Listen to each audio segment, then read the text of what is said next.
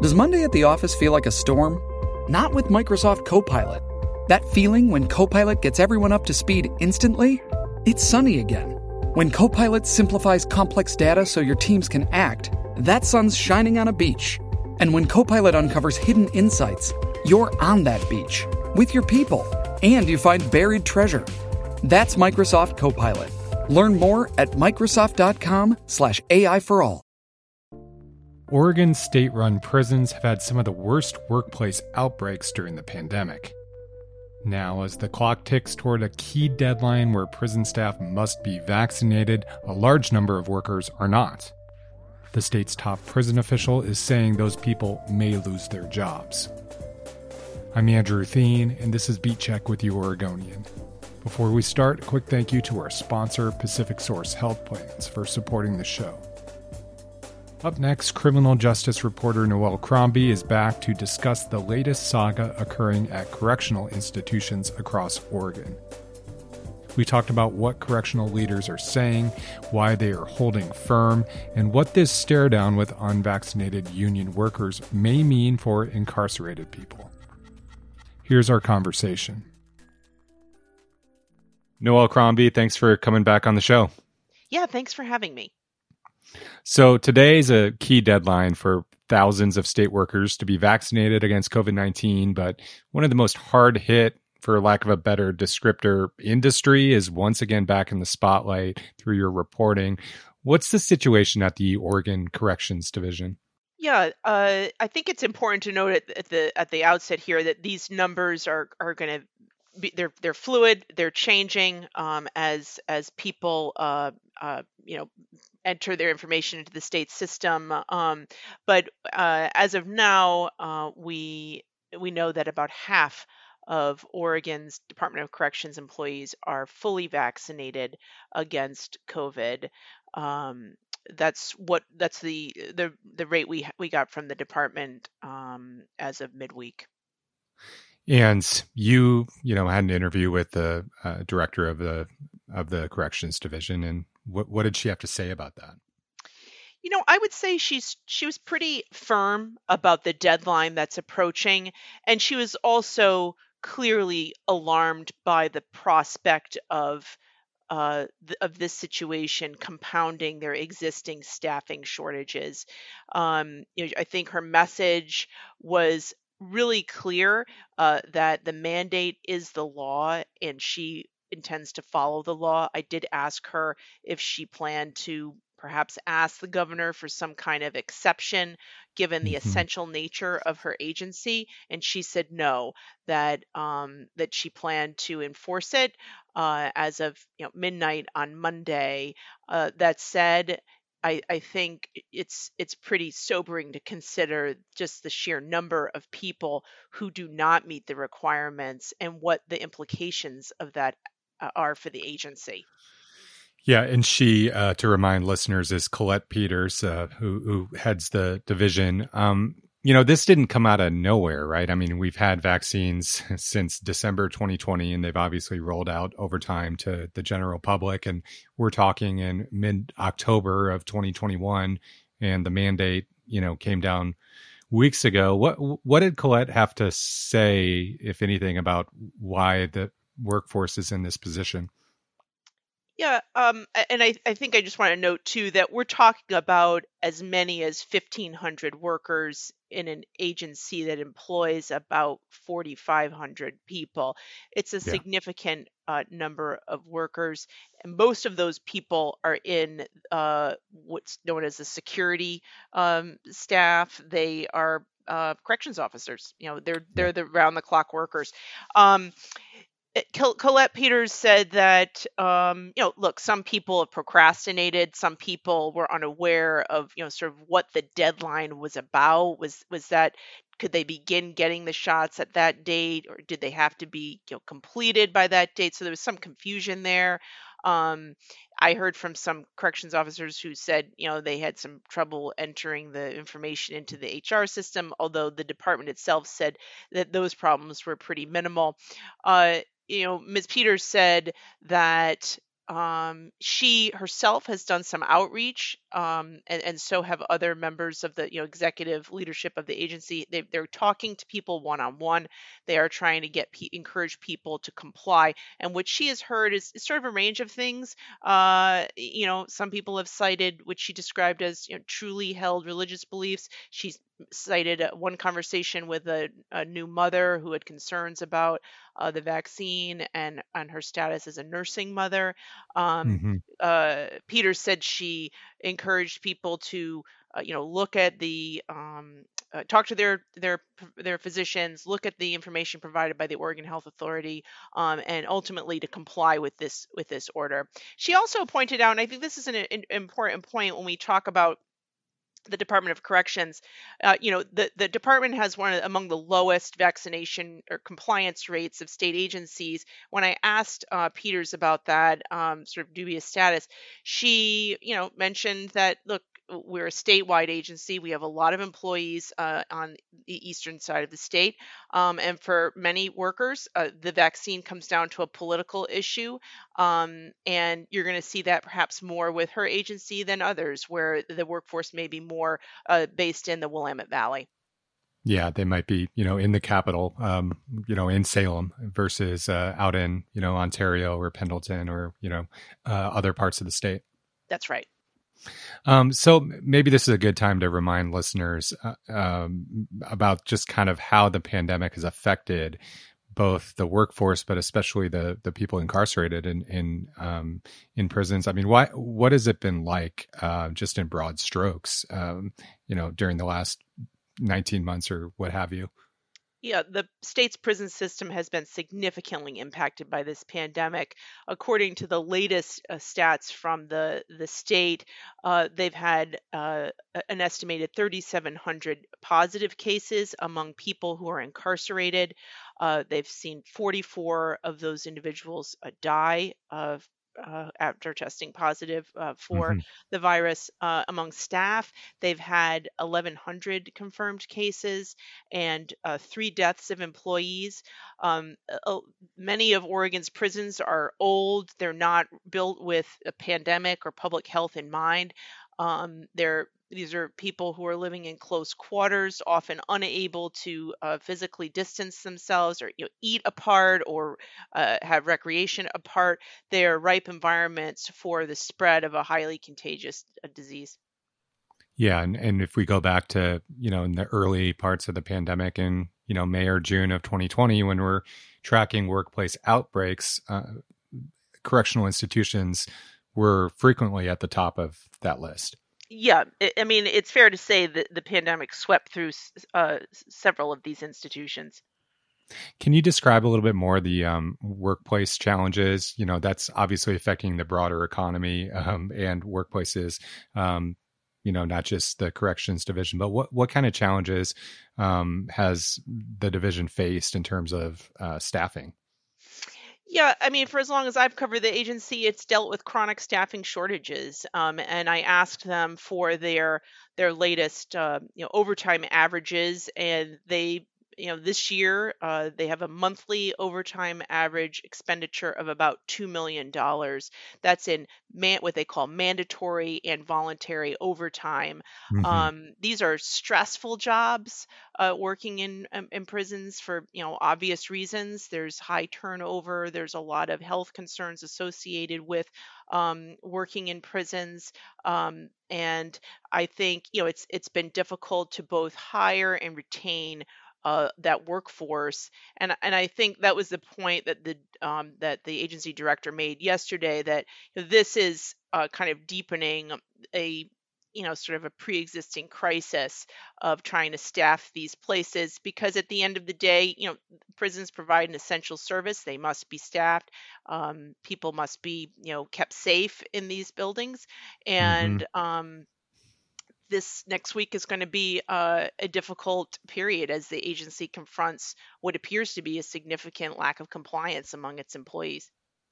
So let's talk about the people who are incarcerated who, are, really have to depend on these workers for access around the facilities, right? I mean, what would it mean for people who are incarcerated if 1,500 of these workers are fired or put on administrative leave across the state? Yeah, I mean, I think it's sort of an unknown at this point. When I asked about that in our conversation yesterday, Peters said that she predicted there would be fewer programs available, that prisons may enter more of a kind of lockdown status, and those are stressful. These are stressful environments, and putting people in lockdown kind of adds to that, and it restricts their movements. A lot of these facilities were on a kind of lockdown status with restricted movement given the pandemic, and so that they would impose those sort of conditions. um, and she said that she is concerned about safety and security, and keeping these places safe, as they enter this kind of uncertain period. Okay, let's take a quick break and then we'll come back and talk more with Noelle Crombie, who covers criminal justice issues for the Oregonian and Oregon Live.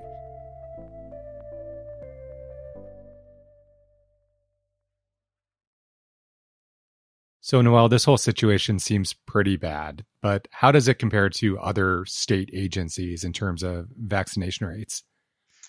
Um, the data that we got from the Department of Administrative Services shows that corrections is sort of a bit of an outlier of sorts in terms of its low compliance rate.